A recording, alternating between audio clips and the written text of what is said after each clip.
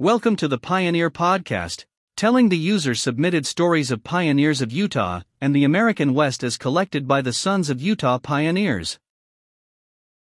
This episode of the Pioneer Podcast is an audio file generated by a pioneer biography submitted to us at pioneerstories.org, a webpage of the Sons of Utah Pioneers. We invite you to share your family pioneer stories too, by going to pioneerstories.org and clicking the red Submit button.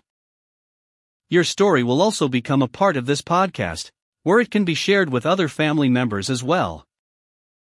Now, here is our pioneer story. This episode is about Joseph Stewart Allen. Joseph was born June 25, 1806, to Daniel Allen Sr. and Nancy Agnes Stewart, in Whitestown, Oneida, Coleraine, New York. As a full-grown man, he was small in stature, about 5'8", of blonde complexion, curly hair and unusually small feet, and wearing boys' size 4 shoes. He was a good mixer, and as he grew older, he went partly bald, having only a rim of white hair left. He never would sit for a photograph. He said people could remember what he looked like. He joined the church February 3, 1831, and moved with the Saints from New York to Kirtland, Ohio. There he met and married Lucy Diantha Morley. He went with the brethren to Zion's camp in May 1834. They were organized into companies for the journey by Joseph Smith. Each company was divided as follows: a captain, 2 cooks, 2 firemen, 2 tent men, 2 watermen, 1 runner, 2 wagon horsemen, 1 commissary, 12 men in all. At the sound of the bugle all bowed in prayer in their several tents, and every morning about 4 o'clock at trumpet's call, every man knelt again in prayer. They were followed by enemies and spies. It was about the 1st of June when the prophet had a revelation that a scourge would come upon the camp in consequence of some unruly spirits that appeared among them, and they would die like sheep with the rot. Still, if they would repent and humble themselves before the Lord, the scourge might be turned away in a great measure. Yet some still murmured, and they were stricken with cholera. The following incident happened during this long, tedious journey. Joseph's shoes wore out, and he went on as long as he could. His feet were bare and bleeding. In the large toe of one of his feet, up under the nail, was a very large splinter that went clear to the nail bed. It was red and swollen with pus, seeping out from around the splinter. He also had other lacerations on both feet. He didn't complain to the prophet about his shoes being gone, and his feet sore and bleeding, but one day he said to the companion he was traveling with, "I simply cannot go on any farther, my feet are too sore." They sought out a fallen log tree, and there sat down to rest. There, too, they knelt down to pray. They prayed for some shoes out there in that raw, bleak country away from stores or from any town where shoes could be bought if they had the money to buy them. They must have had great faith, for after sitting there a while longer to rest they rose to go on, and saw there beside the log a pair of shoes. "They were surely meant for you, Brother Allen," said his companion. "They would not do for me at all. They are too small." So Joseph put on the shoes which fit perfectly, and they traveled on. They always camped in a body even if they separated in the daytime. Someone in lead would select a campsite, and they all came to it together at night sooner or later. He was never one to complain to the prophet. For one so humble as he that prayed for shoes, and had his prayers answered with a messenger from God bringing them to him, we who knew him best know how fine and true and dependable he was. It was near Jacksonville on the bank of the Illinois River, where some of the brethren found some ancient altars and the skeleton of a man with an arrow between 2 of its ribs, which was made known to the prophet that he was an officer killed in battle at the last destruction among the Lamanites, and his name was Zelph. One night 5 men rode into camp and with horrible oaths declared that an army was coming from Richmond, Ray County and Clay County, to destroy them. The weather was fine and clear at the time, but soon a black cloud rose out of the west, and in about 20 minutes it began to rain and hail. The lightning flashed all through the night, and the thunder rolled in awful majesty. Hail as large as hens' eggs came down, breaking down trees and causing much destruction. The wind was so terrific that it blew many of their tents down, and they found shelter in a nearby meeting house, but it hailed very little in their camp. The mob came to the river 2 miles away, but could not cross as it had risen 40 feet during the night. Lucy Morley, who was at this time among the plundered saints in Missouri, remembers of this awful night, and has often told of the brightness of the lightning during that night. It seemed brighter than the daylight.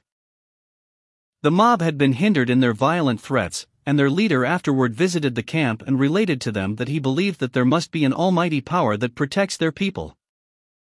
The prophet had another revelation saying the time had not come for the redemption of Zion, so they were honorably discharged or released. He was in Lyman White's company to return to their homes. Some were put in position in the church and others, Joseph being among them, were sent on missions. As Joseph and his companion were walking along, they saw a small parcel in the road. Joseph picked it up and found it to be a plug of tobacco and decided to carry it along.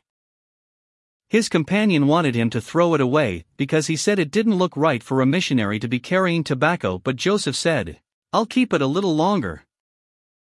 As they neared the ferry, the keeper came to meet them. He asked, "Have you men any tobacco?" "I haven't had any for days and I'm nearly crazy." Joseph told him he had some, and would give it to him if he would take them across the river safely. The keeper wanted it then and tried to take it from him. Joseph told him, "Not now, but when we are safely over you may have it." So in order to get the tobacco, the keeper rowed them over, and then he grabbed it from him. Later on during his mission in the South, Joseph and his companion had made an appointment for a meeting during the evening. It was in the spring of the year, and on the day they were to fulfill their appointment they came to a stream which the day before they had crossed easily. However, it was now so swollen with a rushing torrent of water it was impossible to cross on foot. They knew about a ferry upstream some distance away, but going to that crossing would make them late for their meeting. So they did what most elders would do. They knelt down and prayed for help. On looking up, they saw a big, fine man on an extra large horse coming across the stream towards them. They were simply floating, or so it seemed. The horse could not possibly reach the bottom of the stream bed. "Do you gentlemen wish a crossing?" he asked. "We do." "Then mount with me, and I will take you over." They got on the horse with the man and were soon safely over. After climbing off, they turned to give their thanks to their kind and extraordinary beneficiary, but to their astonishment both horse and rider were nowhere to be seen. There was not a ripple in the water to indicate that he had gone back into the river. This event took place when Joseph was 29 years old on September 2, 1839. 1997 Sesquicentennial Project Sons of Utah Pioneers. Born, June 25, 1806, Whitestown, Oneida, New York. Died April 25, 1889, Huntington, Emory, Utah. Entered Utah September 30, 1853, John E. Forsgren Handcart Company. Spouse number 1, Lucy Diantha Morley, DOB October 4, 1815 in Kirtland, Geauga, Ohio. Married, September 2, 1835 in Clay Company, Missouri. Lucy died, October 19, 1908 in Orderville, Kane Company, Utah. His accomplishments. Joseph Stewart Allen was born June 25, 1806 in Whitestown, Oneida Company, New York.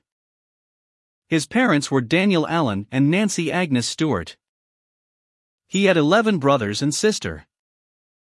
His older brother, Daniel, and Joseph were the only ones who joined the LDS Church. He was baptized on February 13, 1831. He served a mission in Indiana. He was an elder in Zion's camp. He endured the persecutions in Iowa, Missouri, and Illinois. His early training as a frontiersman helped in pioneering and colonizing. He learned the cooper trade from his father-in-law, Isaac Morley. He was a farmer and shoemaker. He married Karen Maria Hansen on June 28, 1854 in Manti, Utah. Spouse number 2, Karen Maria Hansen, DOB November 5, 1835 Investor Marie, Barnho 1M, Denmark. Married, June 28, 1854 in Manti, Utah. Her parents, Maurice Hansen and Christina Ingeborg Jespersen. Karen died, August 7, 1884 in Orderville, Kane Company, Utah. They were sent to the Muddy Mission and later moved to Long Valley where they were in the United Order. They had 8 children. Thanks for listening to the Pioneer Podcast. We would like to invite you to subscribe to and share this podcast with others. Also, please leave us a review at the iTunes Store that helps us more than anything else. If you would like access to more content and information about our pioneer history, join us at su.p.online.org, the online community of the Sons of Utah Pioneers. That's su.p.online.org. Goodbye until next time, from your friends at the Sons of Utah Pioneers.